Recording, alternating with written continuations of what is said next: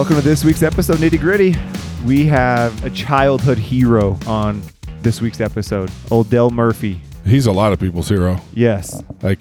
Holy crap. Just obviously I followed Dale Murphy when I was a kid, but just reading back through, we didn't talk about his humanitarian stuff, like all the sport, like Sports Illustrated, like his. So let me just read you some of what he's accomplished in the baseball world. So he was consecutive MVPs, 82, 83, youngest ever to do that in major leagues. He had won, 4 Silver Slugger awards, 5 Gold Gloves, 7 All-Star appearances. Like, this guy was... And that's just the beginning. He is the real deal. The 30 home runs and 30 stolen bases in a year, that's like a really rare thing to do. Yep. And this guy's still not in the Hall of Fame. No. And not even close. Yeah. Like, so he had a chance in 2020. We should have talked about it, but I mean, got like 8 votes. It's crazy. I don't understand it. Anyway. But such a nice guy. But then, like after he's played enduring, I mean, there's all sorts of other awards that he's won. Like he has this charity he's done, and then now he travels all over the place doing speaking, and his wife does some coaching. But it was so fun to kind of sit back and just kind of reminisce and here's some of the jump into the stories. Well, and that was the thing. He was so kind of vanilla as a player. He talks about like his It's cool to finally get him at this point of his life where he can just talk about regret. He talked about some regrets that he had, some things that he wished he had done differently. Anyway, it's also relevant to just, it's cool to see very, very successful mega stars, right? I mean, this in the baseball world, this is a very, very well-known name. Right? One of the biggest names in baseball. And to hear of his like insecurities and struggles as a player, it's cool to kind of humanize that. How close he was to quitting. Yeah. And like the next year made an all-star team. Yeah. Well, and switching positions and being humble enough to do it. But there's so many like stories that you can take and apply to business and life, marriage. See, and that's what I wanted to talk about in the beginning because, at least right now in the intro, because I don't want people that aren't into sports to not listen to this one. Yes. Because this one, he's just so wise, and a lot of what he talks about really everything has he to talked do with about. Life. Like every story, even his baseball stories. Like you're going to be able to take something out of it. There's a principle that you can apply somewhere. And whether he's doing it intentionally or unintentionally, it is awesome. It was awesome. He was it was so easy to talk to him. I was definitely a little nervous in the beginning. Yeah. Just because it's Dale Murphy. But anyway, we loved it. So it was awesome. So check out the episode. Thank you always for supporting it. I realized we haven't talked about Perk for a little while. No, we've been horrible at all that. So remember, and they have some awesome new products out. Yeah, with our code, you got to use our code. Yeah, use code Nitty Gritty, any Perk product that you want. Yep. And spread the word. Leave us reviews. All that stuff helps so much. And we've been jumping. We've been seeing some. Well, like last week we were top 50 the whole week. Wow. In the U.S. Like it was pretty crazy. So thank you guys so much for checking out, and we'd love to hear back from you, and hope you guys enjoy this episode. We have a sex therapist coming up in a couple weeks. Yeah, we do. So stay tuned. Major. I'm so excited. I don't know why. It's going to be so interesting, but no. So Dale Murphy to sex therapist. Well, and the one in between, but we have some awesome guests coming up is what I'm trying to say. What Dale say, our niche is that we don't have a niche. Yep. That's what Dale said. We don't have a niche. So, and I think that's true. You never know what you're going to get from us. That's right. We're very mysterious. Enjoy the episode. All right. Welcome to the Nitty Gritty. I don't know if you can hear the nervousness in my voice, but boyhood hero. Oh, so this is pretty cool. You've come in to eat a few times, and I feel like I miss you all the time, but we are friends on Twitter. There you go. So that was an exciting day for me, but the man, the myth, the legend, Dale Murphy. It's great to be here. Thank you, guys. Thank you, Dale. You do great work. Congratulations on your podcast. I've had a podcast. I did one with Bill Riley for, couple months. It's not Really? easy to keep it going. So congratulations. Thank goodness for Andrew and Brent on that. Yeah, good work, guys. I wouldn't be very consistent if it was just me. It's a challenge. It is to stay in there every week, and you guys have done a great job. So I'm honored to be a part of your podcast, Nitty Gritty. Thank you. Thank you, man. He's even name dropping for us already. You're good, and you showed up 30 minutes early. It's the most punctual guest we've ever had. It's the first time I've and shown probably the most famous. 30 minutes early to anything. Sure. but we did give him food, right? A little pregame meal. So I kind of got stressed. Cam's like, he's here. I'm like, oh no. I think I told him the right time. Yeah. It's funny because normally I just come right out, but with the podcast, you almost don't want to talk too much before the podcast because then you end up talking about what you want to talk about on the podcast. Yeah. And so anyway, it was kind of funny, but no, we're so excited to have you. Well, thank you. And I'm the older I get, it's interesting. During my career, I was pretty reserved. I wasn't a good quote, They'd come in after the game. Murph says the same old thing. Well, we got to get him tomorrow, but the older I get, the more opinionated I get. So, what you're saying is we're going to have some fun. The more, I don't know. I guess I was going to say Dale Murphy opinionated is probably different. Nancy's probably really nervous right now. What are you going to say? And it's kind of like when Dave Rose came on. He was like, "I'm not Dave coaching anymore. Let's do this." He let it out. No, there is a difference. Is kind of a, my personality. I like.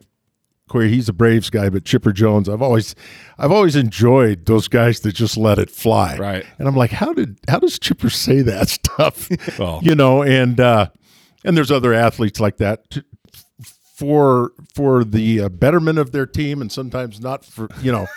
Right. So anyway, I'm a lot more opinionated, I guess, but maybe it's the social media and all this stuff. There's just other outlets, but I think it is with my age. And when I was playing, I was pretty reserved. It's just part of my personality, and it was intentional. Yeah. I mean, I was just like if I had a good game, I think there was just more of this, a little bit of. I was a little worried sometimes.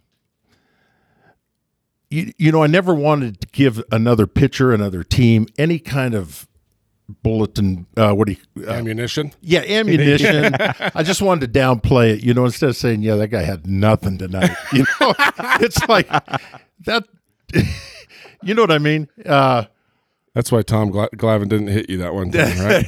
he liked you too much. Oh, well, that's one question that comes up about once a month on social media. So it'll be good to have another outlet to talk about the Tom Glavine incident. It's a great story. At least what I know of it. Yeah, it's a great story. We'll get back to that. But anyway, yeah, and it is part of my personality, which I think has evolved since I've gotten older and not really right in the thick of things. I think there were times probably when with the Atlanta Braves, the organization probably could have used a little kick in the pants from a player that had been there a long time. But I also firmly believe that if I felt that, then I should go talk to the general manager personally. I shouldn't do it in an interview. You know what I mean? But I look back and say there are probably times when I could have been a little more opinionated that would have been helpful. I don't buy the athletes that say whatever they want to say, and people say, oh, what a great leader he is. I don't believe that. I believe if you're having a problem with a teammate, you got to go talk to the teammate. Right. I think what you do when you're a part of a ball club and you're doing interviews publicly about the problems of your team, you're really making it about you. Yeah. You go talk to the coach, you go talk to that person, and it's more effective. I just think people really resent taking the challenges you have with your club public like that. People don't receive criticism well in that space. Yeah, which is all too common today, right? Yeah, exactly. Especially in the most popular league right now. Everything's over Twitter and Instagram. Basketball. Yeah. They all do it. Yeah, they do. And it just always puzzled me because their leadership would just be enhanced and respected. But when they call people out, I just, and when they get praised for it, I'm like, that's, that is just not the way things, you could be just that much more effective. and really have the respect and maintain friendships as well. Yeah. And that's what I think leaders do. So even that, I wish there were times when I was more vocal on the teams, but I did try to help guys out and talk to them. I mean, but as far as public interviews, I was pretty reserved. Well, but you could also probably say that's why you were so loved and respected too. Well, and that's an interesting comment because, I think I took that a little bit. I think I took it to the extreme is what I'm saying. You're right. I didn't say anything controversial. Right. So, hey, Murph's fine. But also there was probably times when I should have taken a stand. Can you think of anything specifically? Well, one situation where I did take a stand was women reporters in the locker room. Right. And I don't know. It was just such a new thing for us in the 80s. I'm like, that had to be so awkward. It was, but and I've changed my position on that. I don't think any reporters really need to be in our locker room for sure. So, but it is their space and they get stories, and now women are there. There's women trainers. So that I was a little vocal about that. I don't think I was on the right side of history. I should have been, hey, I understand. Let's work out a solution where everything, so at least let us get changed before you come in the locker room. And probably steroids. People ask me about steroids all the time. Why didn't you say anything? And so I was kind of a player at the time when, Jose Canseco pretty much said mid-'80s, 86, 87, 88 is kind of when they started with the Oakland Athletics. But it really wasn't widespread. But I retired in 93, and it started to really percolate. Right.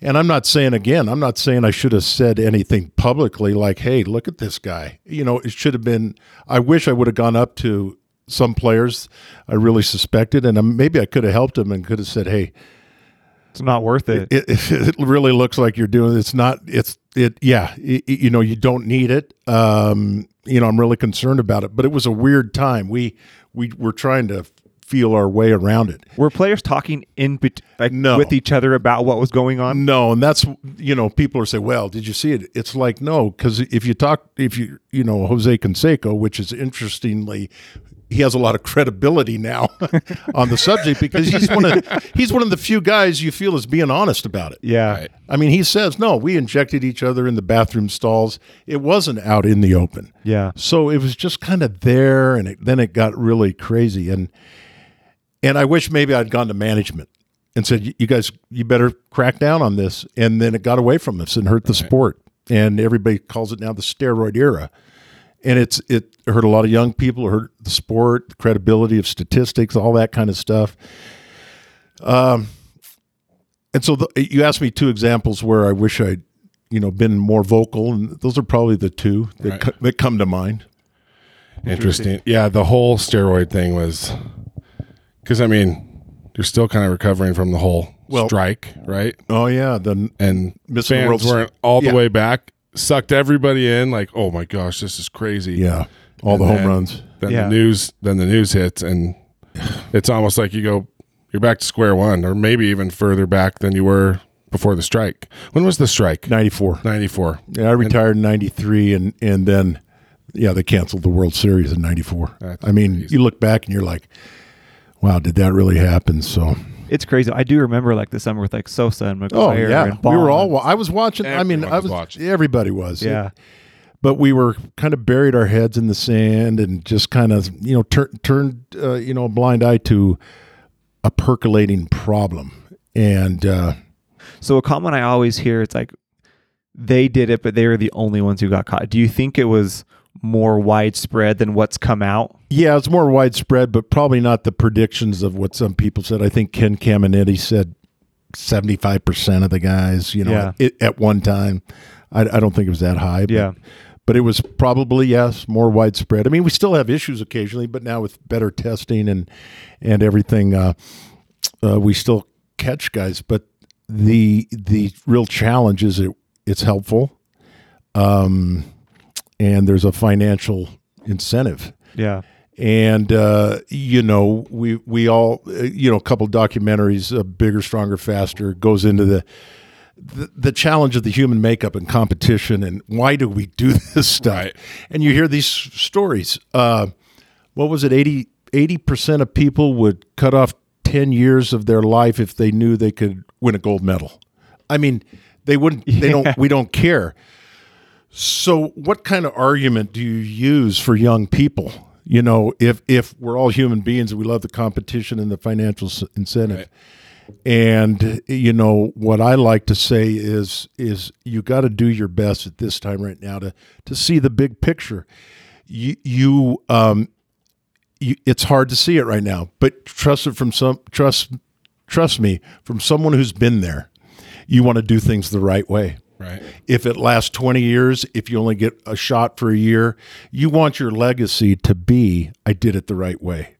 Because even if you look at the guys that have come out and honestly said they've done it, people don't respect their achievements. Yep. Or their legacy. For sure. The legacy. It's take just a lifetime to build, and just like that, it can be gone. Right. And so that's a real hard thing to tell young people. Right. Yeah.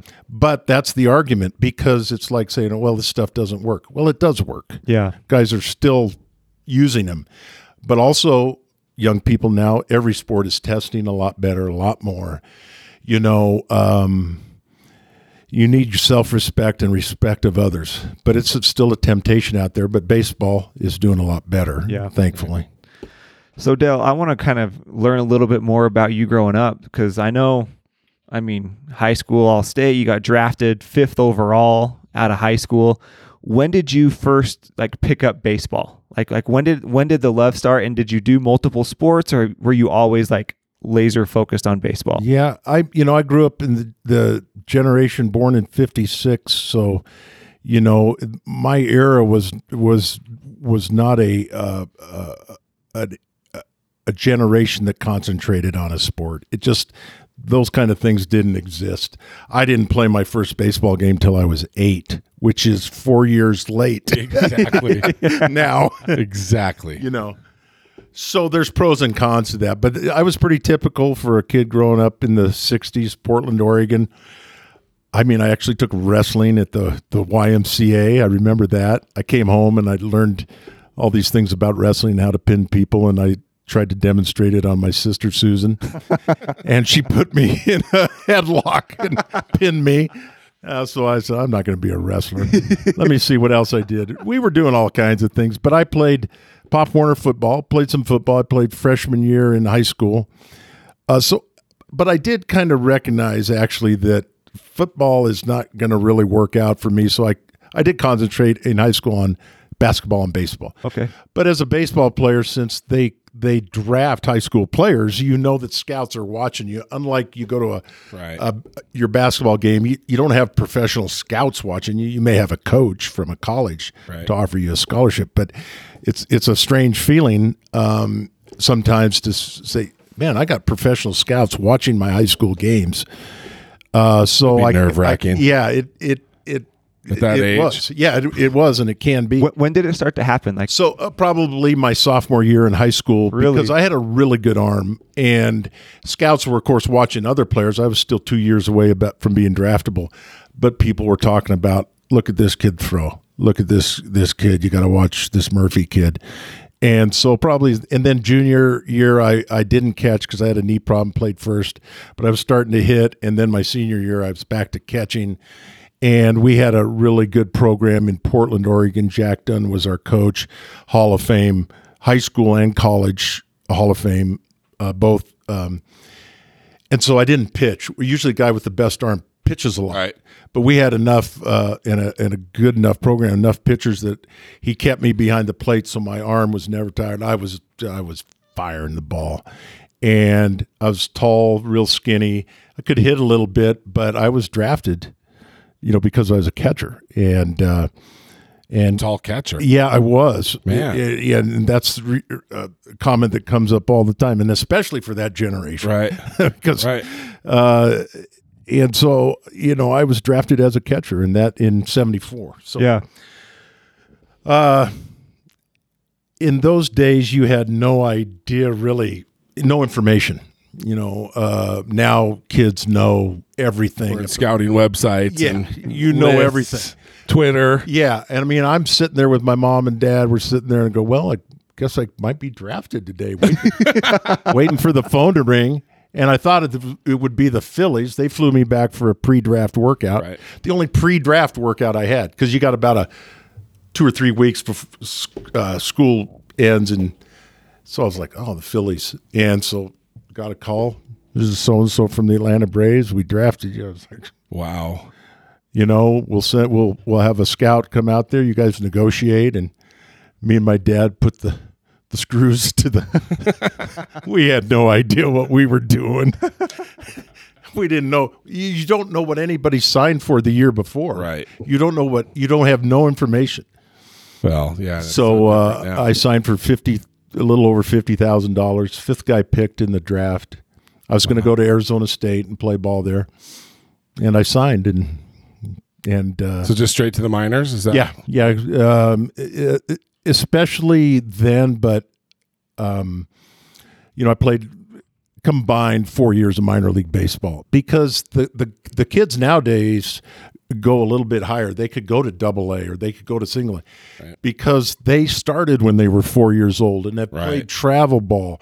And I needed every year of that apprenticeship in the minor league. So sometimes people are surprised. I was like, no, I played a year of winter ball in the Dominican Republic and 2 years of instructional league in Florida during the off season. So that's when you started playing ball. That's when you learned how to be a pro. Yeah, and these guys really are kind of semi-pros with these travel teams. For sure. They are so mature. Their swings are so much better. They're so much better athletes than we were.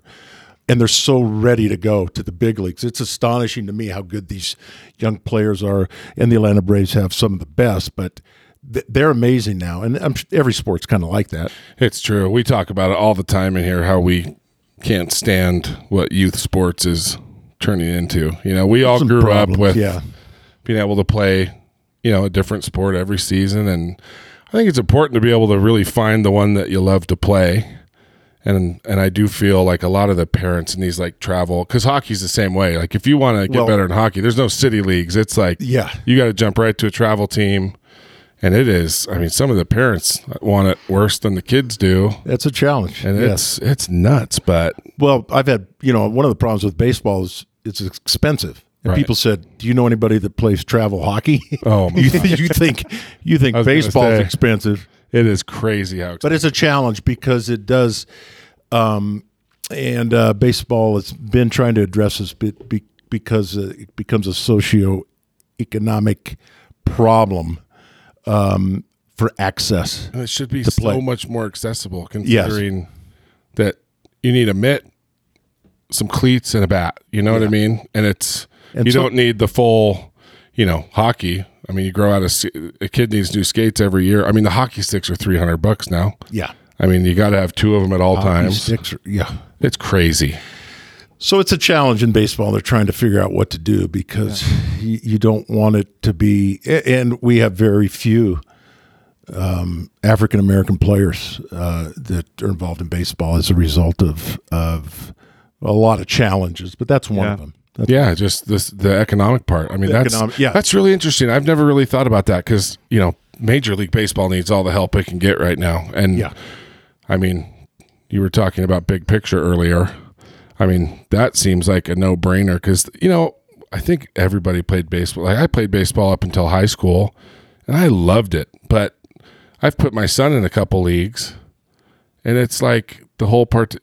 You're either like participation trophy, like spray-painted bases. Yeah. Just everybody gets to bat, and then you go out to the field. No 3 outs, no keeping score. Or you're like hardcore travel club, and you're paying $5,000 a year. Good and point. it's like, man, what happened to just your good local little league? It's kind of what's happened in every single sport, and right? you're right. No, you're right. Totally it's a real challenge. And what you want to create, with those opportunities is not necessarily future baseball players. Right. You want to create fans. Absolutely. You want to create people point. that love the game of baseball because they had a good experience. Right. And so, and no one's ever said it that way, and that's such a really good point. Well, because you love hockey and you excelled at it, but now you're a great fan, right? Totally. And, I wish I was a bigger fan of baseball. I grew up really loving baseball. I grew up following the Dodgers. but I can't watch a game. I don't know what it is. I just can't, unless it's playoffs. I do love the playoffs. Playoff baseball, like a lot of sports, is a little more entertaining, but they got some other issues. It's a well, where do we start? Well, part of it is the length of the game. Right. I mean, let's be honest. Who sits in front of football game? Let's say it lasts 4 hours. You're never sitting there in front of 4 hours of football. The commercial and but baseball's, the pace of the game is hard to market. It is a tough game to learn as a young person. A lot of people give up because the hand-eye coordination, the whole rules, but we need to make it more accessible for the future fans. And as we talked about earlier, we've lost fans at the major league level 4 years in a row. Yeah. And so what's going on? Well, there's a number of things. The game is long. It can be marketed better. We have high definition screens that make going to the ballpark on every sport less attractive. A football game, I'm sorry, but there is no better seat. I don't think. 100%. In your living room, except for the excitement of being there. But you're sitting there during the commercials of a football game instead of going to the refrigerator. So high definition TVs. I mean, it really is. And ticket prices. Ticket prices. I saw something online once said, all Major League Baseball needs to do is lower the price of tickets. And I thought, well, that's kind of a simplistic answer, but that's the problem. It is. It's too expensive. Yep. Baseball used to pride itself, and it probably still is, one of the cheaper ways to go to watch a professional sport, but it's still too expensive. The economy is not rolling like everybody thinks it is. And when you add up the cost of the ticket, which is, you can get into a baseball game relatively cheaply, but you can't park cheaply, you can't eat everything, and there's a time commitment too. And if we're averaging 3 hours a game, people are going to say, I'll tune in at home. Yeah, for and sure. So just watch Sports Center. Like, just watch the and turn on your phone. I mean, I have the Major League app. I check out highlights. They got some things, if you want people in the ballpark, that we need to do differently. See, and I would argue there's two sports that are just so much more enjoyable live, that baseball and hockey. Yeah. It's funny because unless it's playoffs, I even struggle watching hockey sometimes. But whether you're a fan or not, that is still an experience. And so I would think that getting butts in seats would be a huge priority, just because of that, keeping people interested in the game. Because you go, and then there probably is a residual 10 to 15 games watching on TV and interacting with the website. I see upper decks empty in Major League Baseball. I'm like, why are those seats empty? Those should just be you freebies. Would be creating fans. Yep. It would be worth giving them away, 10,000 a night, because now with data, you know which teams, you got available tickets. For sure. Go give those things away, and those things like that. But you're right. I have to say, I went to a playoff hockey game. Oh, man. The Chicago Blackhawks. That's my team. There you go. In the 80s. Right.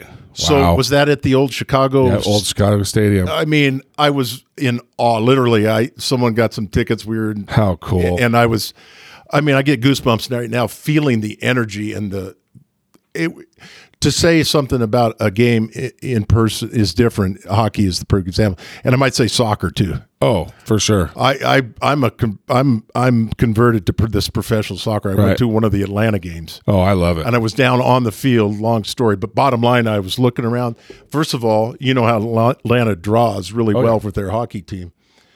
It was before they got into Mercedes-Benz Field where the Falcons play. It was at Georgia Tech, so it holds 25,000 or 30, whatever. And the thing was packed, and people were on their feet the whole time cheering. And I was like, there's no energy like this at a baseball game, which is understandable. Baseball's different. Right. But there are some attractive things about baseball, and one of them is the pace of the game. It really is fun to sit there on a nice summer night watching guys that are the best in their craft, and time to kind of absorb what's going on, which some sports it's hard to follow, but we got some issues, and I think they're trying. And, so they're trying, but I have some differences of opinion. And I'll just tell you one. I think, and a lot of players say this, but marketing the game has got to be much more creative and much more. I have some friends I played high school baseball with, did not know who Mike Trout played for. And these guys follow the game. They're baseball players in high school. They were like, Mike Trout. They go, yeah, I've heard of him, but holy crap. So I'm like, everybody should know who Mike Trout is, who he plays for. It's got to be. That's a great point. It costs a lot of money. It costs a lot of money. And they go, well, Mike Trout's personality is kind of quiet, kind of like mine was. Right. I go, Mike Trout will do, pick a charity. Right. Let's say he works for his charity is cystic fibrosis, which I was thankful to be associated with during my career. You go to Mike Trout and say, Mike, we're going to donate $1 million to cystic fibrosis. We want you to do this commercial. You're going to have to step out of your comfort zone and brag about yourself or do something creative. Right. He'd do it in a minute. No doubt. First of all, money doesn't drive him so much as, being able to help people and then help the game. But you got to think way outside the box. And I know they're doing some things, but Mike Trout should be much more embedded in the consciousness of the people of the United States. He should be right up there with LeBron. Yeah. Like even basketball fans know who LeBron is and where he's playing. People that aren't basketball fans. Right. Know who he is, who he plays for. And there's a number of guys, but it would take Major League Baseball to spend the money. A lot of people say, well, why doesn't Coke, no, Major League Baseball, you spend the money right on promoting your guys. You pay that guy, whoever he plays for, Cleveland Indians or Pittsburgh Pirates. You got to come up with the money because these guys make so much money now. A commercial doesn't. Right. Yeah, I got a story about that. Let's hear it. Giancarlo Stanton. Yes. I was with, can't remember who I was with. It'll come to me while we talk. But I was doing something, retired guys get asked to make appearances. And I said, what are you doing now? He goes, I'm doing some things for the Marlins. Occasionally I live in Miami. He goes, last week I did something for the Marlins. They called me up. He's a retired player. And they said, hey, Stanton doesn't want to do this, Giancarlo Stanton. Will you fill in for him? He goes, yeah, what do you got to do? He goes, you got to get up and get introduced, say a couple things about, shake some hands, take some pictures, probably be there 45 minutes. They'll pay you $25,000. Jeez. And it just didn't mean anything to Giancarlo Stanton because who knows what he was making, $20 million. You know what I mean? So for sure. So if you're going to ask Stanton, or these guys are making so much money, in the old days, I would have done a commercial just like that. Right. Not that we weren't making good money from back then, but the point is the financial incentive to market your team costs a lot of money. Right. Market your sport, and baseball should come up with it. Yeah, for sure. Anyway, so marketing is a challenge too, but baseball is kind of tricky to market too. So I'd read a story about you, and it was kind of funny. I want to see how accurate it was, but they were talking about when you learned how to throw.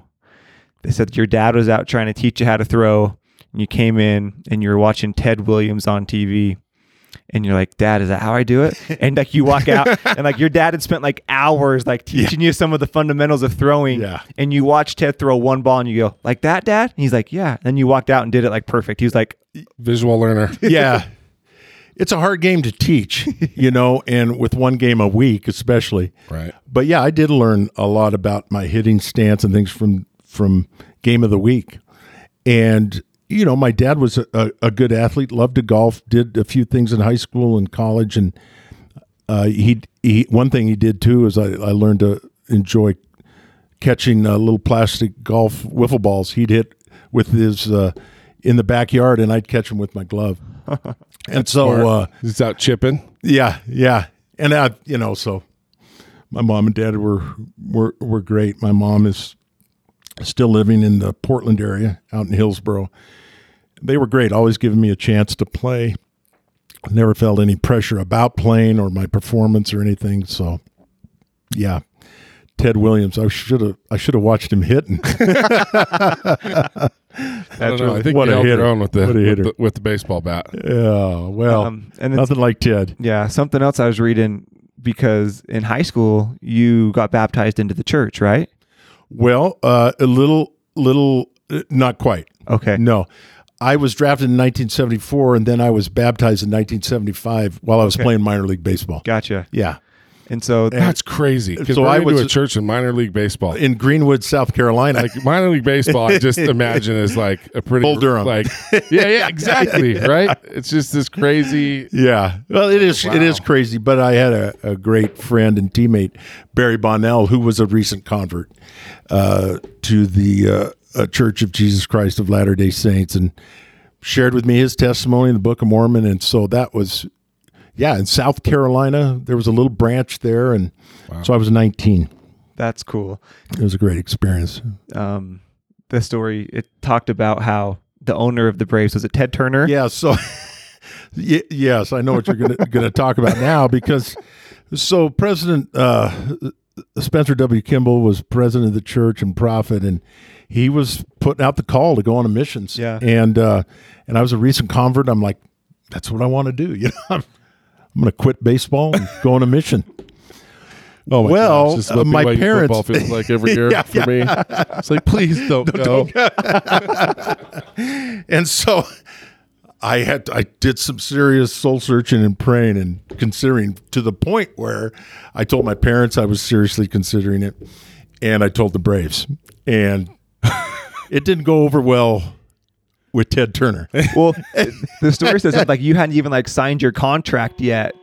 Oh. The Predators just scored. Sorry. I forgot to turn that off. I love it. I forgot I just put batteries in it this morning. That is awesome. Oh my gosh. Sorry, Dale. So who scored? Embarrassing.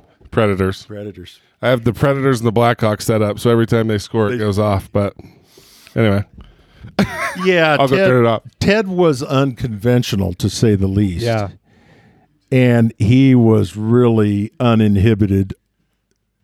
And so I wasn't even in the major leagues. Yeah. But I was the top prospect. For sure. And the word got back to him. He called me up. And he said, Murph, if you go, I don't know what you read, but there was a quote floating around there. He said, hey, that's fine with me, but I just want you, seriously, this is what he said. Yeah, you'd be great, but I just want you to know I'm going to kill myself, and I'm going to kill my family, and then you can serve on your mission with that blood on your hands. Oh, No, I'm not kidding. gosh. Oh, that. And I'm You a were 19 years I'm old? 19. It was probably the next year, but I was a member of the church for about a year. And I was like, this guy is so scary. Ted, he's my owner, But I decided, I talked to a lot of people, and like I said, prayed about it a lot, and decided to keep playing. And Yeah. Well, because the next year you went on to win Rookie of the Year, right? In the International League? did I really? Because when you said Rookie of the Year, I was like, I didn't win any Rookies of the Year, but I might have won it in the International League, AAA. What year does it say? 77? Yeah. That's when you know you're a really good baseball player. When you can't I don't remember Player how of the Year long ago awards. that was. Yeah, But I guess did. you're I right. had a good year in 77 in AAA, so I was just on the verge. And then 78 was my first year in Atlanta. Okay. Full time. What was the hardest adjustment, like going from AAA minors to playing in the Leagues. majors? A number of things.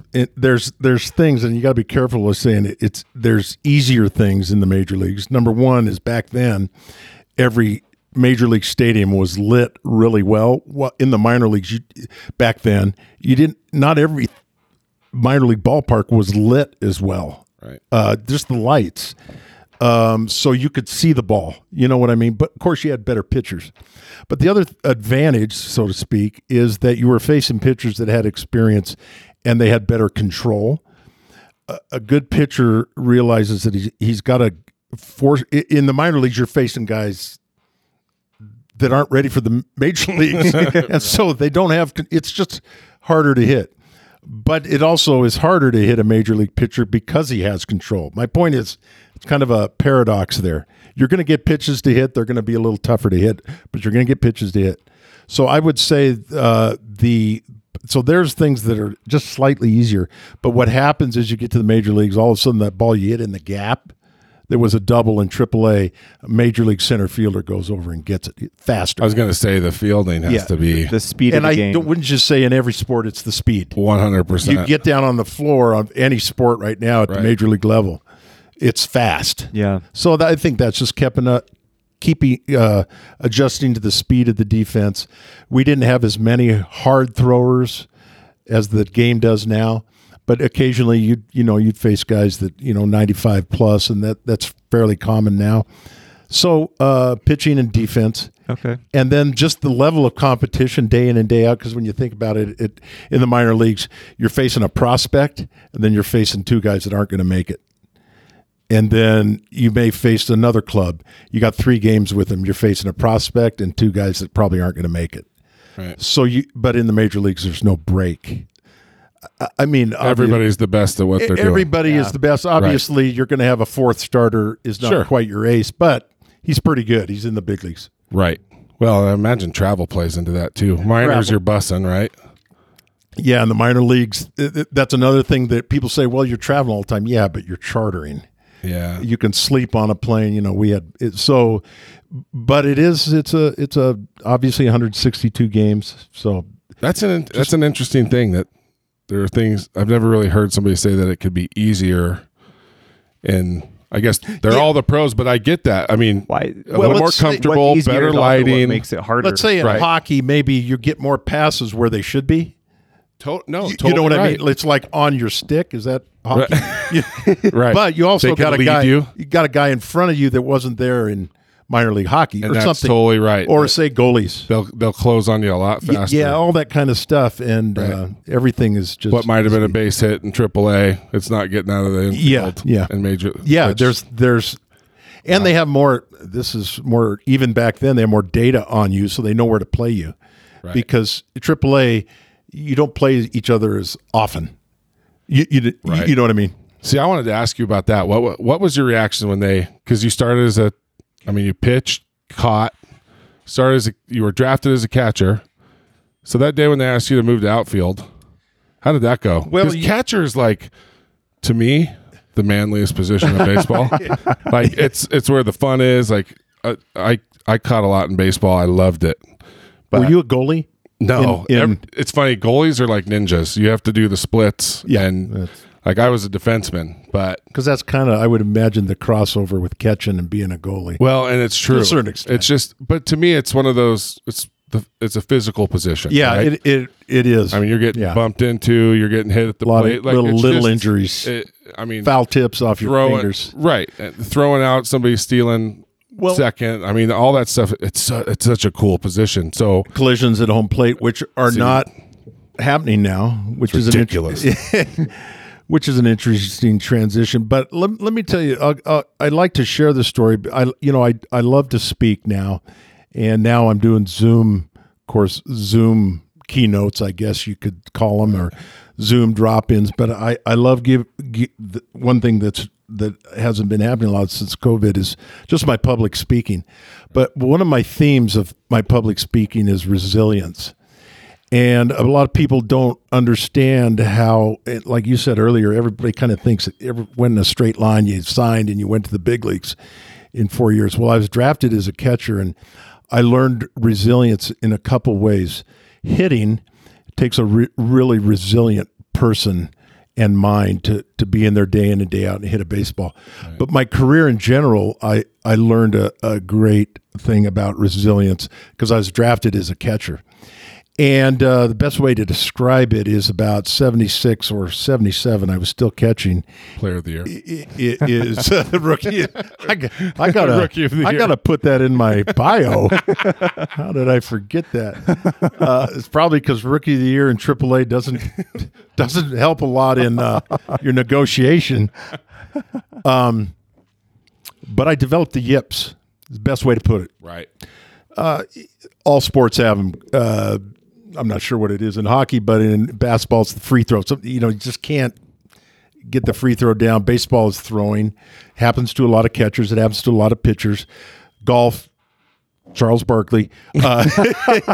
Sorry, Charles. I don't know if Yips covers that. Yeah, but putting. Let's take. But there's a psychological thing, and I started not being able to throw very accurately. Right.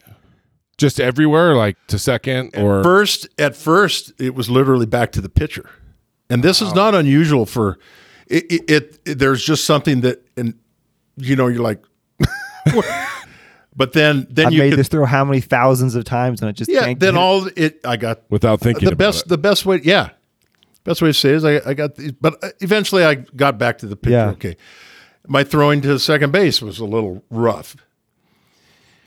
And all of a sudden, everybody's like, "What? What's going on with Murph?" And I'll just share one story. I was in AAA catching, probably 77. Which this is probably why I can't believe I won Rookie of the Year in the International League in 77. Because we were in the season a couple weeks, and I got Al Autry, about 6'6", pitching, and I'm back there catching, guy on first. He goes, everybody says he goes, and I get that ball, and I'm firing it, to second base. And big you pitcher you bend down, you get out of the way, right. But Al's so big, you just bend down, you just stay on your knees. And I hit Al Autry, my starting pitcher, in the hip. Oh no. And so people said, Murph, if you're going to throw it away, just make sure you throw it as hard as you can. That's the best way to get rid of this thing. So I come out firing, and I throw a bullet right into my starting pitcher's hip, and he stayed down. And my point is, that was the point where I wanted to quit. Oh, man. I am not going to get out of this problem. How am I going to get out of this? And some guys do. Some guys have had success getting it. And I got better. But at that point, I was like, first of all, as a catcher, when your pitcher gets injured, you go out there and check on him. Right. I'm like, I'm not going out there. I know exactly what happened, although he doesn't know what happened. He's like, what happened? So they take him out of the game, and I really wanted to quit at that time. Of course, I can't. What are you going to do? You're going to walk off the field. It's kind of, maybe I'll get hurt because this is embarrassing, humiliating. I've often said that I don't think I would have been able to handle my career on social media. It was relatively anonymous, except for the Braves and the 2,500 people at Parker Field in Richmond, Virginia. Right. And my team. That's an interesting point. And what you mean by that is reading what people are saying about me on Twitter when I had a bad game. I don't think I could handle that. I really don't think I could. I was not made for this generation. Yeah. So I wanted to quit. And I remember a few games in 77, they put me at first base. I got better, but never major league caliber. 78, I moved to first base in Atlanta. 79, I was a catcher first baseman. I got hurt. But I still, my hitting started to get better. So my point of resilience was I wanted to quit, but I decided to just see what it would happen the next day. Well, that's crazy. I mean, even as late as 79. Right. I was catching in the major leagues. I think I got about 100 games as a catcher in the major leagues, but I also had a bunch at first base. But my throwing was still not going to be good enough to maintain a position in the big leagues as a catcher or a first baseman. I think I led the league in errors in 78 at first. Wow. And so I'm like, but I hung in there and just kept showing up, and my hitting started to come around. And that's what I say about resilience is just kind of keep showing up. Something's going to emerge. Maybe I would have ended up quitting, which, sometimes you go a different direction in your life. But I stayed with that sport, and people said, we're going to find something for you because your hitting is coming around. And that's in the winter of 79. Nancy and I got married here in October of 79, and I got a phone call from Bobby Cox about a month after we got married. We were living in an apartment here in Provo. What do you think about the outfield, Murph? And I was like, well, do I have a choice? He's kind of like, not really. So in other words, a lot of people say, well, how'd you handle that? I was like, very thankful, because I was like, okay, I think I can do this. You get out there, The process, fresh start, different position. The throws are not, you don't have to have pinpoint accuracy like you do in the infield. And I'm so grateful. And I'm thankful I didn't quit. I really wanted to, but. That's wild to think 2 years later, those who don't know, in 82, you won the MVP. Well, in 80, I went to the All-Star game. Yeah. The first year in the outfield, I made the All-Star team. I was like, what the heck happened? I mean, talk about... Yeah, and then 82, I won my first MVP, and it was just because Bobby, who was my manager then, Bobby Cox, and the Braves said, let's get him to the outfield. And there's so many cool things on that. Having a coach who believed in you enough to keep giving you chances. And I was not the only guy in Bobby's career that he gave chances to. Yeah. Yeah, that's what he was known for. Like, that's so cool. I mean, we've had other stories where people have had, a business leader, express confidence in them that all of a sudden they filled this different role that they never thought they were going to be able to fill. And it's because someone kind of gave them the confidence to do that. Yeah. Bobby did that. In 83, I ended up hitting 30 home runs and 30 stolen bases. The 30-30 thing, which is still kind of unique. And the reason why I stole 30 bases is Joe Torre was our manager then. He goes, Murph, I think you could steal more bases. I think you're a base stealer. And I was like, I had never thought of myself that I was a big guy that could run. But now he goes, I'll tell you what, I'm going to give you the green light. You don't ever have to get a steal sign. You just go when you think you could go. You'd be a better base stealer at that time and all of a sudden, I'd get out there every opportunity. What's the score of the game? What's the inning? Who's this pitcher? I think, depending on all that stuff, I'm going to try and steal. I ended up stealing 30 bases. But it's because Joe gave me kind of the permission and the trust in me. He said, now, if we're behind 10-0 in the 8th inning and you try to steal second, I'm going to take that green light away from you because what you're so I trust you. You're going to show me that you're deserving of that trust. You're going to pick your spots, and so it just turned it to take your to say what you just said. In my circumstance, a coach said you can do this, and I'm thankful. So Joe got me running a little bit more, so I ended up with some stolen bases for a few years. But it's exactly because he said you don't need a sign anymore. Your instincts are better than getting a sign. And what if you wouldn't have been open to it, right? Because I think a lot of us are like, that's not a natural skill of mine. No, I'm not going to move to the outfield. No, I'm not going to try to steal that base. And so we kind of... Or pride even blocks. Yeah, a lot of... exactly. And we retreat from that. Or, I'm going to quit. I'm going to walk away. But you kept showing up. Other people stepped in. And then look what happened. Like those next couple of years. Yeah, I fell into my own... Yeah. MVP, Gold Glove, Slugger. Also, I mean, everything you could possibly win, you did. Well, thank you. And it's crazy. Interesting because the older you get, the more people you look at and see who were involved in getting you there. One of my favorite quotes I just heard was, the bigger the dream, the more important the team. Oh, yeah, absolutely. Absolutely. You and your dang quotes. That's a great one. Man. And I have to say, Nancy, of course, is the MVP of the Murphy family. All this time, we have 8 children. 1980, Chad was born, and the year I retired was when Madison was born. So all during this time, she's raising a family, putting up with me going 0 for 4 and 3 Ks, sometimes 4 strikeouts. So it's not only on the field, but it's family and, your whole life. I have so many people to be grateful for. Nancy's, the one person in my life that has been a constant, and I'm so grateful for her for being there for me and our kids. I mean, it's remarkable when I look back and how many people have helped me. Well, I think it's interesting to hear. People forget that pro athletes are just like us. They're just better at sports than we are. Yeah. But I mean, as far as the whole, I think a lot of people think, how do you coach people? Like, they're already so good, blah, blah, blah, blah, blah. But they have the same insecurities and probably even more so, maybe. Right. Like, you're right. Because I feel like a lot of really talented pro athletes are, I kept thinking to myself as you were talking about, hitting your pitcher. Yeah. You still went to the pros. You were probably a lot better at throwing than you thought.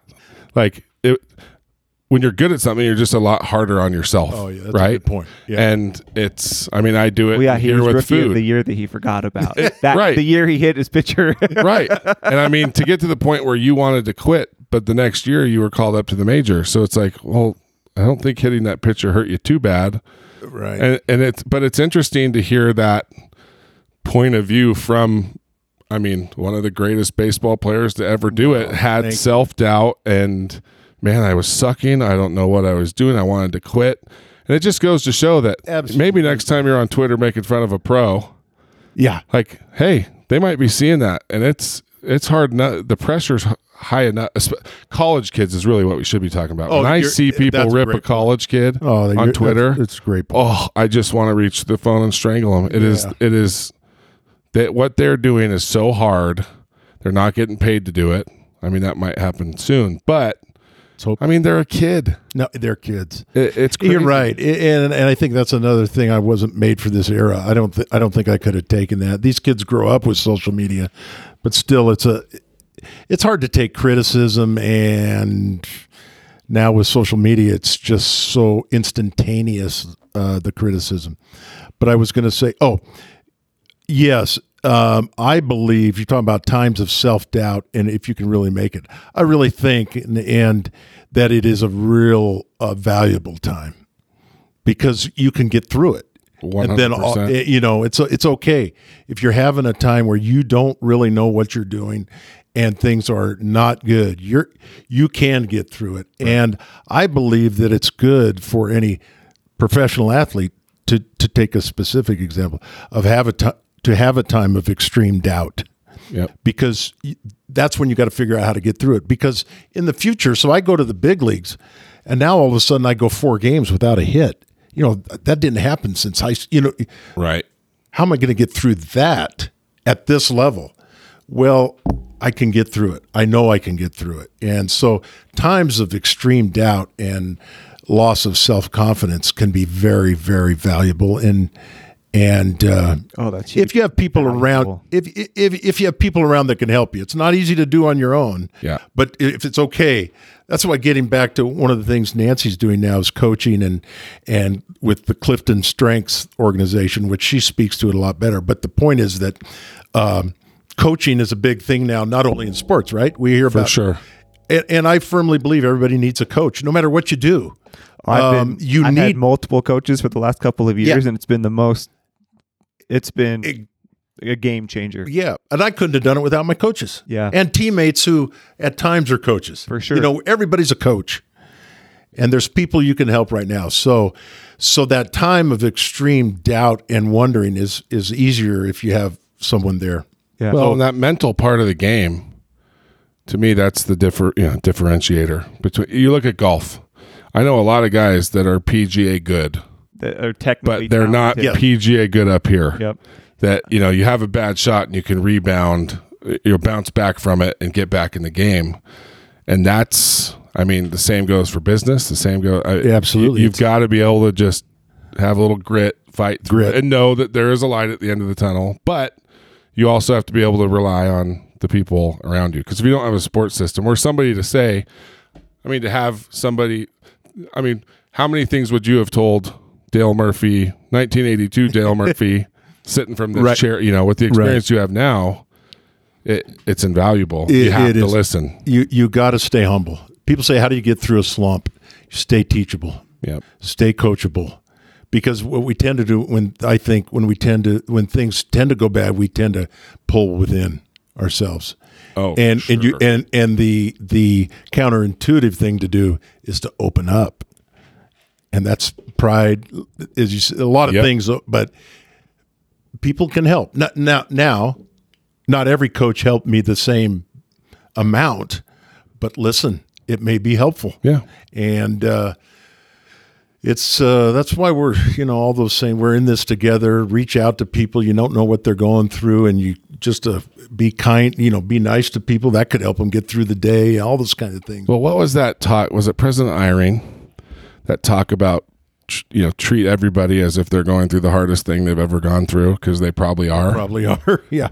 That's true. It's really hard to do, but everybody has something going on that's hard for them. Yeah. And it's, it's hard to remember that and treat everybody kindly. But it's also the same reason we should all go to marriage counseling, everybody. Well, the thing is, we need good coaches. My wife Nancy says is if we called everybody a coach instead of a psychiatrist, right, we'd all be. Isn't that the truth? That label. It's labels, but I don't think there's any question that everybody can use counseling and coaching. Amen. I tell people it's like an oil change. If you're married, you should be going 3 times a year just to. You need to be able to go to Switzerland it's a great idea. Have somebody, tell you, yeah, maybe you're wrong here. Because my wife can't tell me that because I don't believe her. Yeah, that's right. And vice versa. So, but you're right. The label thing's really interesting. I haven't really thought, because I'm very open about marriage counseling because I think it's such a beneficial thing for people. But it is, when you call it psychiatry or counseling, it's just like, I don't need that. Yeah, life coaching wall goes up. Yeah, it's really interesting. I mean, would you ever step on a baseball field and here's your hitting coach? Yeah, no thanks. Yeah. Not a chance. Yeah. Right? No, it'd be like, great. Watch my swing. Exactly. Yeah. That's really funny. Maybe Tiger, golfers like, a mental mental coach, right, swing coach, et cetera, et cetera. Nutrition. I mean, yeah. What I found is the greatest athletes in the business, anything actually, they search for accountability. Yeah. Right? Like they thrive for it. And so they're always looking for a coach, or they're finding ways to hold themselves accountable because they know that's the only way that they're going to improve. That's another good thing about a coach. Yeah. It's like, no, you're going to get here at 3:00 tomorrow. We're going to work on something. Yep. You probably wouldn't have, want to get to the ballpark at 3:00 in the middle of a slump and go work on stuff. It's like, no, I want to get away from it. Well, accountability, they just have a lot of coaches. And I want to stress teammates too that took the time, because the point of that is that I think everybody can be a coach without the label as a coach. Because I'd have teammates that talk to me, how you feeling, Murph? And I'll tell one example that really helped me in 1978, my first year. People always say, what ball players were really influential? And Gary Matthews, Cubs fans and Phillies fans will know him more than Braves fans. He was with the Braves. He started with the Giants. He was with the Braves. He was honest. He was fun. He was flamboyant. In 1978, he was with us, and before he got traded to the Phillies. He won the World Series with the Phillies in '83. Pete Rose, and they had a great team.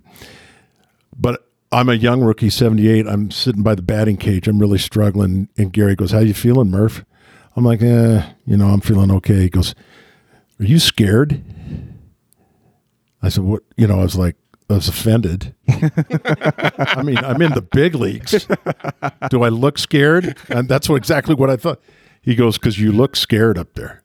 You look worried. You look scared, like you don't have any confidence. And it really bugged me. I mean, that's just a punch to the gut for someone to ask you if you're playing scared. And it was a tipping point. And I've thanked him over the years. Now we've all been retired for all these years, and I saw him at an alumni thing. I go, sweet. That's what our nickname for him. I go, hey, I got to talk to you. Do you remember that time? He goes, no, I don't remember that. And I said, you challenged me. You said I looked scared. He goes, I didn't say that. I said, yes, you did. And I want to thank you for it, because you need honest communication. You need someone that will say what they see. And I really appreciated that. But it was very challenging to take. For sure. But if he hadn't have said it, I don't know. I was like, okay, well, if he thinks I'm scared, at least I'm not going to look like it. And I'm like, maybe I am. Maybe I'm nervous. Especially that era. That was like the manliest era, like the 80s. Well, it was a little difficult when I was a kid, because I'd hit a home run. Am I going to get hit in the head the next time? Because some pitchers were a little intimidating. That's where the controversy started. That's why you didn't talk crap in the majors. You didn't want to get beamed in the head. Well, no, you didn't. It was too much that way. But remember those days. I remember the days the high five was invented. Right. And I was like, can I give a player a high five, or is it too demonstrative? Am I going to get drilled the next time? Because you ran around the bases, you put your head down, you came and you shook hands with your teammates, and that was it. Right. So when the high five was invented, I was like, I'm not doing that at home plate because I'm going to get drilled the next time. Anyway. See, we need that accountability in sports again. That's how hockey always was. I think like fight. You if you popped off and made it about you, like if you did an interview and it wasn't about the team, you got lit up.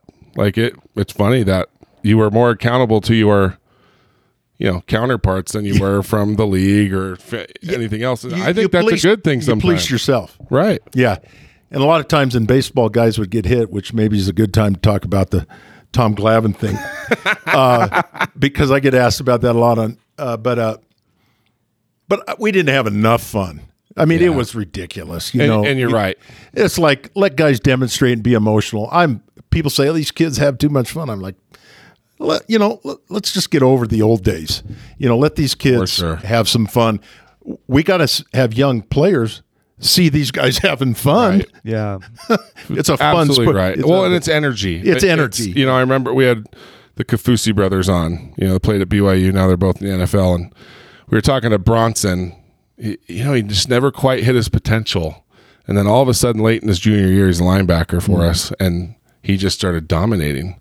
And he finally had a coach, Vic Soto, that told him, when you hit somebody, when you tackle somebody, you do whatever you want to do. If you feel like jumping and screaming and putting your arms up and do it, like, because he was old school, his dad's old school, and it made all the difference. Like him celebrating and yelling and letting all that emotion out. It was him when he sacked the player. Yes. I'm not saying I would have done crazy stuff, but we had a lot of guys that didn't do anything in the sport. Yep. In some ways, it was kind of boring back then, and it See, we could use that in hockey. Hockey still has that kind of old school. Yeah, hockey very reserved. And we need some personalities. I agree. Baseball is in serious need of some personalities. Right. And baseball never suffered with that back in the day. It's happening now. We got some young players, and I'll just, Ronald Acuna Jr. is one of the best young players I've ever seen. And they're very exuberant, smiling, laughing, goofing around, have fun. Which is how it's supposed to be. But I don't know. Okay, so let's talk to Tom Glavine. Okay, so speaking of, really, it's a long story, and I'm going to go real fast because speaking of policing yourself, that's kind of one of the things. Professional baseball. I'm not saying college and high school and all that stuff, but you police yourself. A guy gets out of the line. Let's say he slides in for the double play and his spikes are too high, and he spikes your second baseman in the upper thigh or something. Around the ankle's one thing, but. So then the next time the guy would get hit or something like that. You kind of, and he'd probably expect it. He goes, I shouldn't have done that. And there was kind of always those unwritten rules. Well, okay, so I'm with the Phillies. Got traded in 90. I don't think I made it back to play in Atlanta till 91. And they had a pregame ceremony for me. It was really nice. It was really awkward. I'm with the Phillies after all those years with the Braves. The first night there, we have a fight with the Atlanta Braves, and I'm on the Phillies. So Jim Fergosi was our manager. He had taken me out of the game. I was 0 for 2, and he wanted a pinch hitter. I wasn't doing very good. I was really kind of frustrated. You were, just for people that don't know, you were with the Braves for what, 13 years at that point? Well, my whole I mean, and the year before, the Braves weren't that great. I mean, you were the Braves. We had you coming back. That was and I'm very thankful for. Yes, it was an exciting time. But yes, I owe everything in my career to the Braves. But I did at the end of my career get traded, and we don't need to go into that. But it was something I initiated, and a whole different story. But a lot of emotion, and so I'm 0 for 2. I don't know what happened. And Braves are winning. They got a good team in '91. They went to the World Series against the Minnesota Twins. Great series. But I'm just okay. So I'm with the Phillies. We're watching. It's about the 5th or 6th inning. One of the unwritten rules is, which really isn't getting applied to it anymore, but if your team's up too far, you stop stealing. Right. Because what you're making it is about you and your statistics, and we can't come back. And it's about the 6th inning, and the Braves got a 6-run lead or so. I can't remember exactly. And Otis Nixon, really good base stealer, steals second, and then steals third. And Jim Fergosi, Jim Fergosi is our manager. Is like, we're drilling him next time up. Okay, whoever's in the game, third. We're hitting Otis. Okay. So I'm out of the game. I'm in the locker room. That's what happens. A lot of times when you get pulled out of a baseball game, you usually just go up and shower. It's not that big a deal. And I'm watching, and Wally Ritchie comes in, who is from, I believe he's from the St. George area. Is he from the Provo area? But anyway, friend and teammate, he comes in the game about the 7th or 8th inning. And he goes, "What's up?" And they're going like, "Well, Otis is up this inning," and Jim said, "Hit him." So Wally's like, "Okay, whatever." And so Wally hits Otis, and Otis charges the mound and comes up with a karate kick as he gets to Wally and slices his stomach. Not slice, but you can see spike marks on Wally's rib cage. And after the fight's over, Wally's jersey's torn and everything. It was kind of. The unwritten rule of fighting is you don't kick. He keeps breaking all these rules. Yeah, Otis, you're breaking all these rules. Okay, so game's over. We have a fight. Well, the next week we're playing the Braves, and in Philly, and unbeknownst to most of us, we're like, maybe there's still some lingering issues here. Well, what we didn't know is the bullpen told Wally, if our starters don't hit Otis for what he did to you, bullpen will take care of it. We'll get him. So we didn't need the bullpen for the first 2 games. And so we're playing the third day. I think it's a Sunday game. It's on YouTube if anybody wants to watch it. Which Cam just found it. Oh, this is the fight. This is the first one. The first one. I didn't know that was on YouTube. Everything's on YouTube. Yeah, that's true. Okay, so it's about the 7th or 8th inning, and nothing's happening with Otis for 2 days. And Roger McDowell, interestingly enough, who ended up being a pitching coach 10 years later with the Braves, very good pitching coach, comes in for the Phillies. And you can see the extended replay. He almost hit Otis in the head. I mean, Otis got out of the way. I think it hit him in the shoulder. It's about 7th or 8th inning. So there's another thing, too, that you really want to get Roger. You want to get the guy that did it. You don't want to pick on some innocent guy, except if it's getaway day. And you're not going to play each other anymore. Sometimes the manager goes, "We don't have a choice. We got to hit the next guy up." So bench is clear, and the Braves come in, and Bobby Cox, who saved my career, goes, "We're hitting the first guy up." And Tom Glavine's pitching. He goes down and looks at the lineup card. He goes, "Bobby, it's Murph." And Bobby, bless his heart, when you're not part of the team, you're not part of his team anymore. He goes, "I don't care who it is. We're hitting him." So, again, you can watch it on YouTube. I don't know if I'm going to get thrown at because of my relationship with the Braves and Tom Glavine, but he is asked to throw at me, and he obviously does not want to throw at me. And you can see it. So he throws inside at the first one. It probably came in there about 65 miles an hour. And I get in there again, and I look out there, and I go, he's in his windup. I go, he's going to throw at me again. And again, about 65 miles an hour. By the third time, I'm in the batter's box creeping out. He's in his windup. You can see it. I'm stepping out of the batter's box. So it created a very weird situation where a guy that had spent all those years in Atlanta had now been asked for a young pitcher who respected me, didn't want to throw at me, and it was a big mess. And he didn't hit me. He got thrown out of the game, and that's what happened. But there's more to it. Should I go with the rest? Yes. So during the offseason, Kruk, our first baseman with the Phillies, and Leo Mazzoni, if you're a Braves fan, you'll remember Leo Mazzoni is the guy, the pitching coach in the 90s that was always nervous and always rocking back and forth. But he's a great pitching coach. He's with Kruk, and he goes, "Hey, Johnny, we're going to get McDowell. We're going to get what he did for what he did to Otis." He says, "We're going to get McDowell." And Kruk's like, "Well, how are you going to get McDowell? He's a relief pitcher." So 92. Oh, my gosh. 92 in June, Roger McDowell gets traded to the Dodgers. And Kruk's back then, he's looking at the box score. on the training table, and I'm in the trainer's room. I was hurt most of the night too. He goes, they got him. And I go, what happened? He goes, he told me that they were going to get him. So what happened was the Braves were out playing the Dodgers, went into extra innings. Holy Dodgers ran out of position players, had to let their pitchers hit. And Roger comes up. And they got him? Marvin Freeman out. And again, if you're a Braves fan, Marvin Freeman's about 6'8". Roger's up. Everybody knows if Roger McDowell ever hits against the Braves, he's going to get drilled. Holy crap!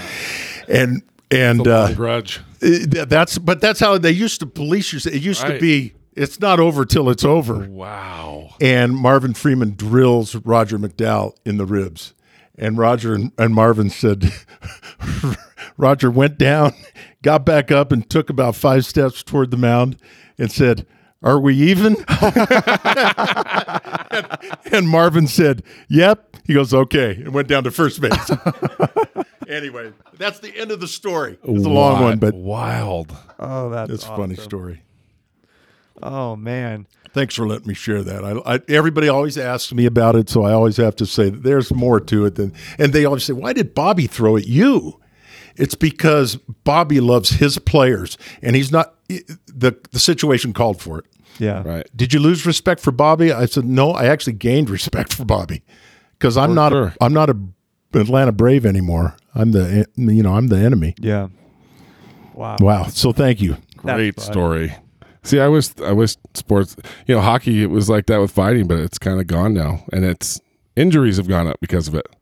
Interesting. People don't really think about that. There's a whole documentary about a lot of these guys would say, I would rather pay a $25,000 fine than have that guy jump the boards and come and take care of me for doing something stupid. Yeah. And it like concussions have gone way up. Really interesting. It's a really interesting thing that self-policing of sports probably makes the game safer overall.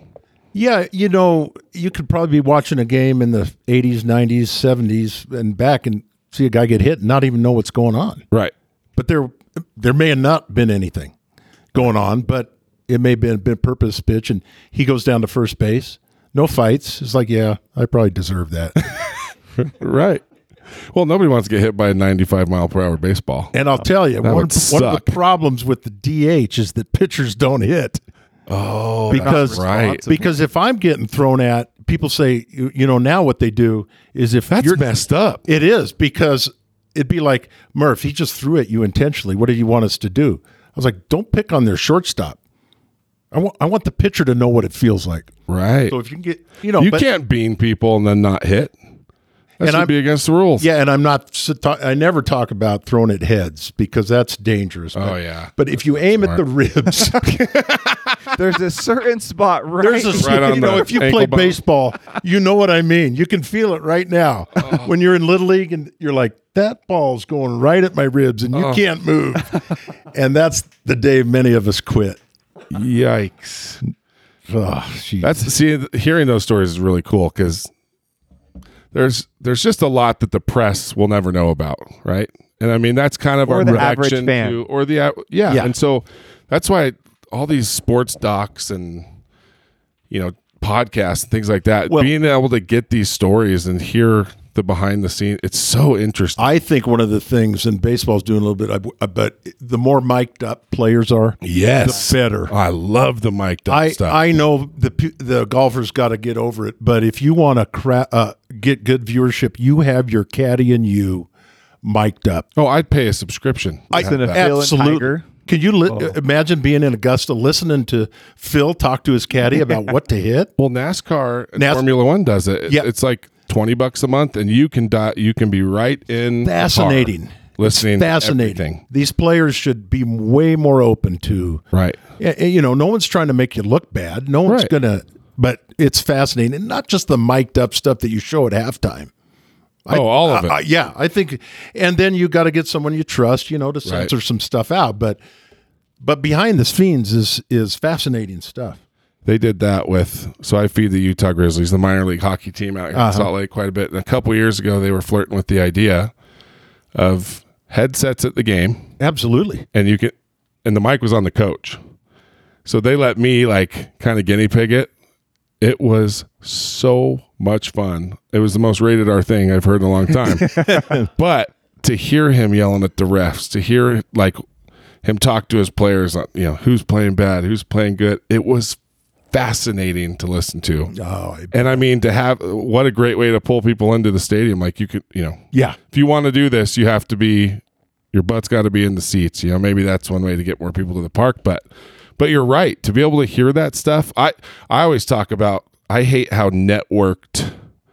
How do I explain this? A lot of your announcers now, broadcasters now, whether they're affiliated with a network that doesn't let them say certain things, nobody says anything controversial anymore. I would love to hear a broadcaster like, Vince Scully comes to mind, right? Mm-hmm. That is a Dodger guy through and through. I would love to hear him say like, gosh, I hate that pitcher on the other team. What a piece of crap. Like, I want to hear he's on my team and I want to hear how he feels. And I always joke, like, I would pay monthly to have a subscription to somebody that broadcast the game and just was able to say whatever they wanted to say. Yeah, it'd be amazing. It would be amazing. And I feel like we're missing out on that stuff. So the mic'd up thing is along those same lines. Yeah. To be able to hear that interact, especially golf, because there's no team element, right? You're not hearing any secrets or anything that, the other team could pick up on. It would just be, we saw it with the Tiger and Phil with Tom Brady and Peyton Manning. Those that are was interesting, so cool. but they're also just kind of fun. Right. So, but it is kind of interesting. Yeah, Peyton Manning was drunk and saying all sorts of funny stuff. I watched that, and I actually thought there was going to be more trash talk. Me too. Because when Brady was going south, I was surprised. Then he split his pants. Yeah, I was surprised that they weren't burying him, because that's what I kind of tuned in for. Especially Phil. Phil is the king of right. Like I wanted to hear. All he did was try to teach everybody how to golf. It was annoying, but if he hits one in the woods, I want you to bury Brady. Exactly, because you hear he's the trash talker of all trash talkers, and that's what we want to hear. So, so you're right, but it is scary because now if you say the wrong thing, which is why it's not going to happen. Right, you say the wrong thing and you're just toast. Pick your spots. Maybe the fifth inning. Snitker, the manager of the Braves, tune in to channel whatever if you want to listen to it. Yeah, right. Everybody in the fifth inning, and he knows, but it'd be interesting, and maybe golfers could say on the fifth and eighth hole. That's all. We're not going to go on the last 9 on Sunday, right? But it would be fascinating to see what goes through these guys' mind. It would be so opening. I look at what do we got here? 170. Give me a 5-iron. I don't know what I hit 170, but these guys are looking. It's fascinating. They're looking at the wind. They're looking at their lie. They're looking at the pin placement. It's fascinating. Well, and how many times are they going to look in their little book? That little book. What's it say in that book? I want one of those. I want to know what that book says. You're right. Yeah. I mean, even putting that online after. I was playing golf, and you know how they got the yardage on the sprinkler heads. Right. So I'm in a scramble. And I'm thinking, okay, I can't tell how far the green is. Like I see a sprinkler head, I'm thinking, okay, it's going to say 210. It says, just hit it. Did it really? on the sprinkler head. So That's really funny. It is funny how the yardage thing, because not a lot. We're so inconsistent. Most just recreational golfers. It's like, oh yeah, I can hit that 150. Yeah. And you just shank it into the wood. So that's really funny. Just hit it. They should do little hidden messages on sprinkler heads like that more often. It was really relaxing. Cheer us up. Yeah. I was laughing. I was like, okay, I can't. In other words, you can't reach the screen. What are you thinking? So, Del, what are you up to now? You got a lot of really cool stuff you're working on. Oh, well, as we mentioned before, we got Murph's. We're part owners of a great little restaurant near the ballpark in Atlanta. How did that come about? Yeah, just in a nutshell. I got to meet a guy, one of my partners, Matt Helms, is also real involved in sports memorabilia. Right. And we were talking and struck up a friendship. I did a few things for him. And the Braves were moving the ballpark north to Cobb County. And I said, hey, if I knew that he had been involved in a couple restaurants. And I said, would you ever want to partner and maybe look around the ballpark in Atlanta? He said, yeah, and I know who we're going to bring in. And my other partner's Chuck Douglas. And So we've been there 3 years and have had a great time by the ballpark, reconnecting with Braves fans. I got some of my memorabilia and stuff like that there. And Chuck put together a great menu. We got great burgers. We have fried cheese curds in Atlanta, which, because Matt, my first partner, is from Wisconsin. He goes, we're going to serve fried cheese curds. No one is even going to know what a fried cheese curd is. He says, yeah, wait till they start them. So that's one of our signature things. And then COVID hit. So Chuck is trying to keep us going. So I got that. I love to speak. I was doing a lot of speaking. If people want to reach me, I'm at dalemurphy.com. You can email me there. All my socials are, I'm out on Twitter and Instagram and LinkedIn. You're fun to follow on Twitter. Well, you're pretty active on Twitter. Twitter's a weird thing. It is a weird place. It's a scary place. Your best to just post and then leave. No, and I've learned. Right? I have posted political stuff. Post and leave. And political stuff. Twitter is not probably the best place to have a good rational debate about anything I don't political. think anything rational happens on Twitter. So Instagram's fun, and LinkedIn is really a place that it's really kept their platform business oriented. So I'm on there, and so I like to speak. That's one thing I really like to do now that I haven't done a lot, obviously, in person the last few months, but enjoy doing Zoom, drop in on Zoom meetings. It's a lot of fun. So I can do some business type, sharing my stories on resilience if you want to reach out to me. And those are kind of the things I'm doing. I still, occasionally do some signings, which at first was kind of weird for me, but especially in-person signings with people is really an enjoyable thing because we have quite a memorabilia collection culture in our country that's a lot of fun to participate in. And, for sure. And with fake signatures out there, people love the interaction. So that hasn't happened a lot the last few months. Well, you were always kind of known for that too. Yeah, sticking around and signing autographs and just being really accessible to fans. Some of that got a little exaggerated. Really? Well, yeah. I remember Dale Murphy signed for 3 hours after the game. I tried to, I'll tell you what I tried to be, which I think players need to realize is you can't sign every autograph, but sign some. Right. And then when you have to go, be a little respectful and understand and kind of apologize. And I tried to sign when I could, but a lot of it was at the ballpark. So you really had to go do some things. But I appreciate that. I tried to understand that. And I guess what I'm saying now, at this older age, it's really fun to reconnect with fans. And cool. When you're doing your experience thing too, right? That's the other thing I wanted to ask you for bringing that up.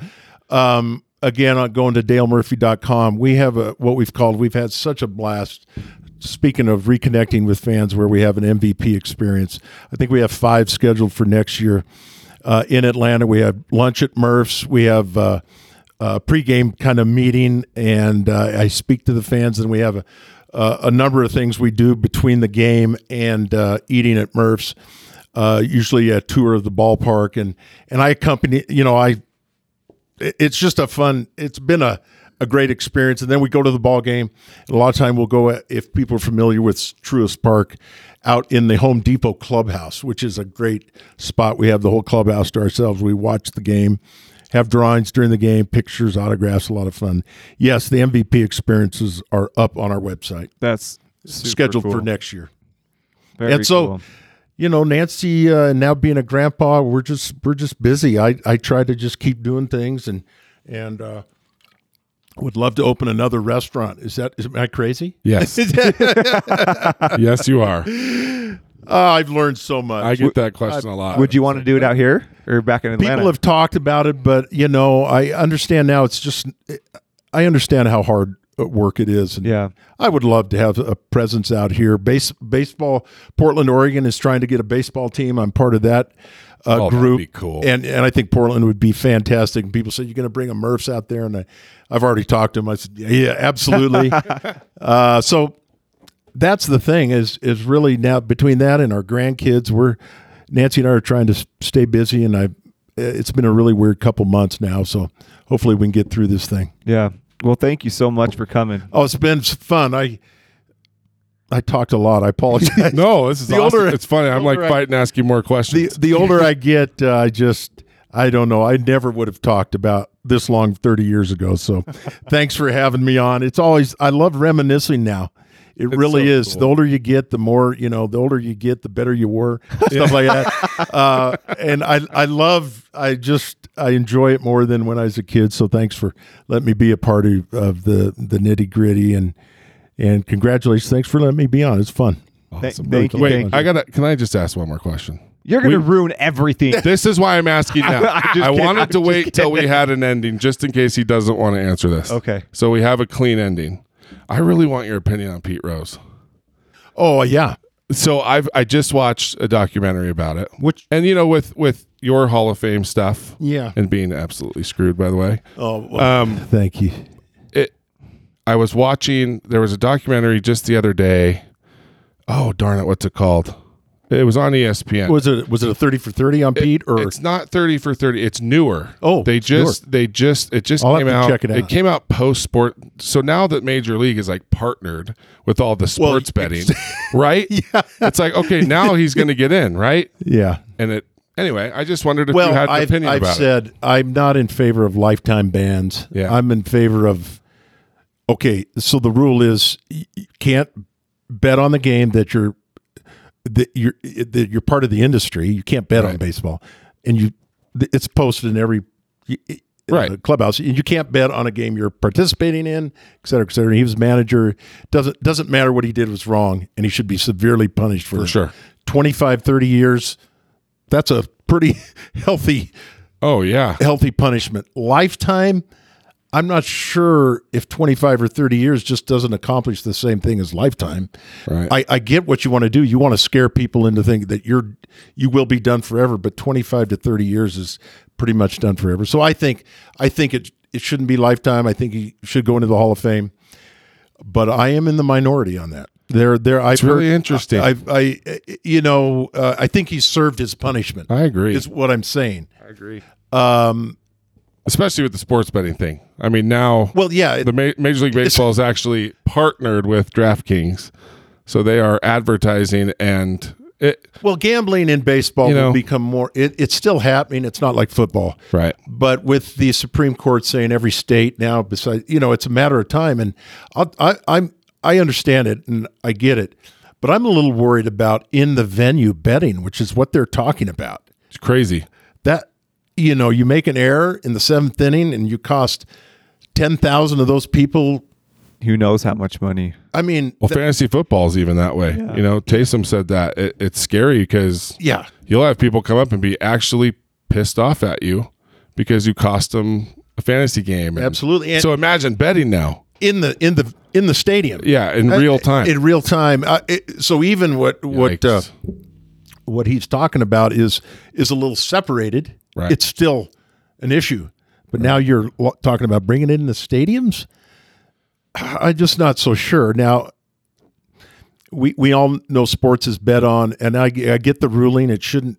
I don't have a problem with it. I get that, but so anyway, that does bring up the Pete Rose situation. What he did was, people said, well, he did it as a manager. I'm like, it doesn't matter. It ruins the integrity of a manager's decision when he's got money on the game. For sure. It was wrong what he did. For sure. And he lied about it. And he lied. He hasn't. Bold-faced lied about it. He hasn't helped his. Until he wanted to sell his books. So, I mean, I get it. No, he's had a lot of problems with being reinstated.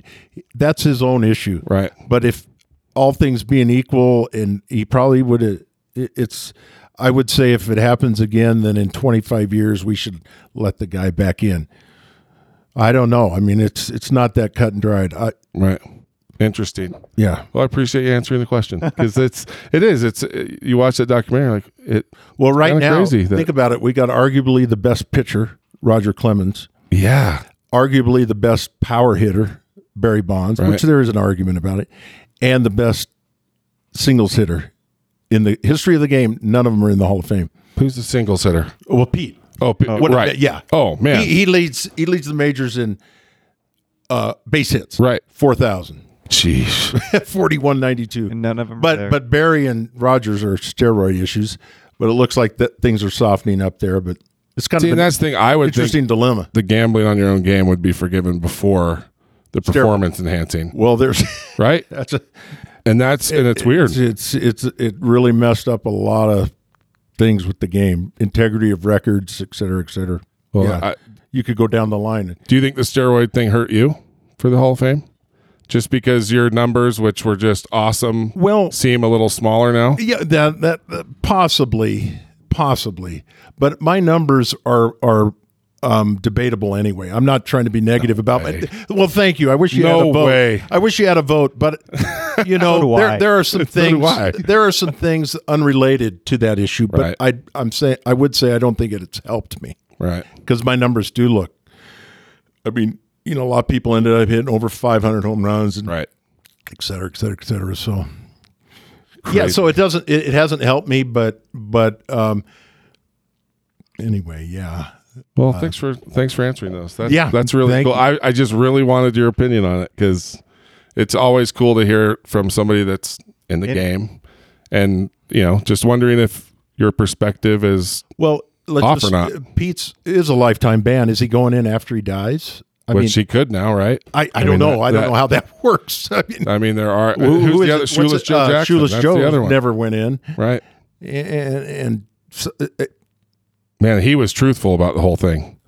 He didn't throw it. He had the stats to back up that he didn't throw it, but he took the money. Yeah, I mean, you can't. Telling the truth didn't help him either, so it's kind of like can't really blame Pete Rose for lying about it. I definitely get the rule. We can't have the integrity of what people are seeing for sure in doubt. That's why the NBA reffing situation. Yeah. Like, oh my, you got to be kidding me. For sure. That was brutal. And any sport that people are questioning the integrity of what they're seeing, if it's a real good competition, a fair competition, that's problematic. Yeah, I agree. Well, it'll be a slippery slope, I think, with the sports betting. So hopefully they can figure it out. It'll be fascinating to watch. Because baseball, if you think about betting, I don't know that there's a better sport as far as real time betting. Oh, you could bet on because all the pitching, all the hitting, there's what's the odds of me throwing a ball or something? Oh, I mean, exactly right. How many strikeouts this inning? Go double, triple.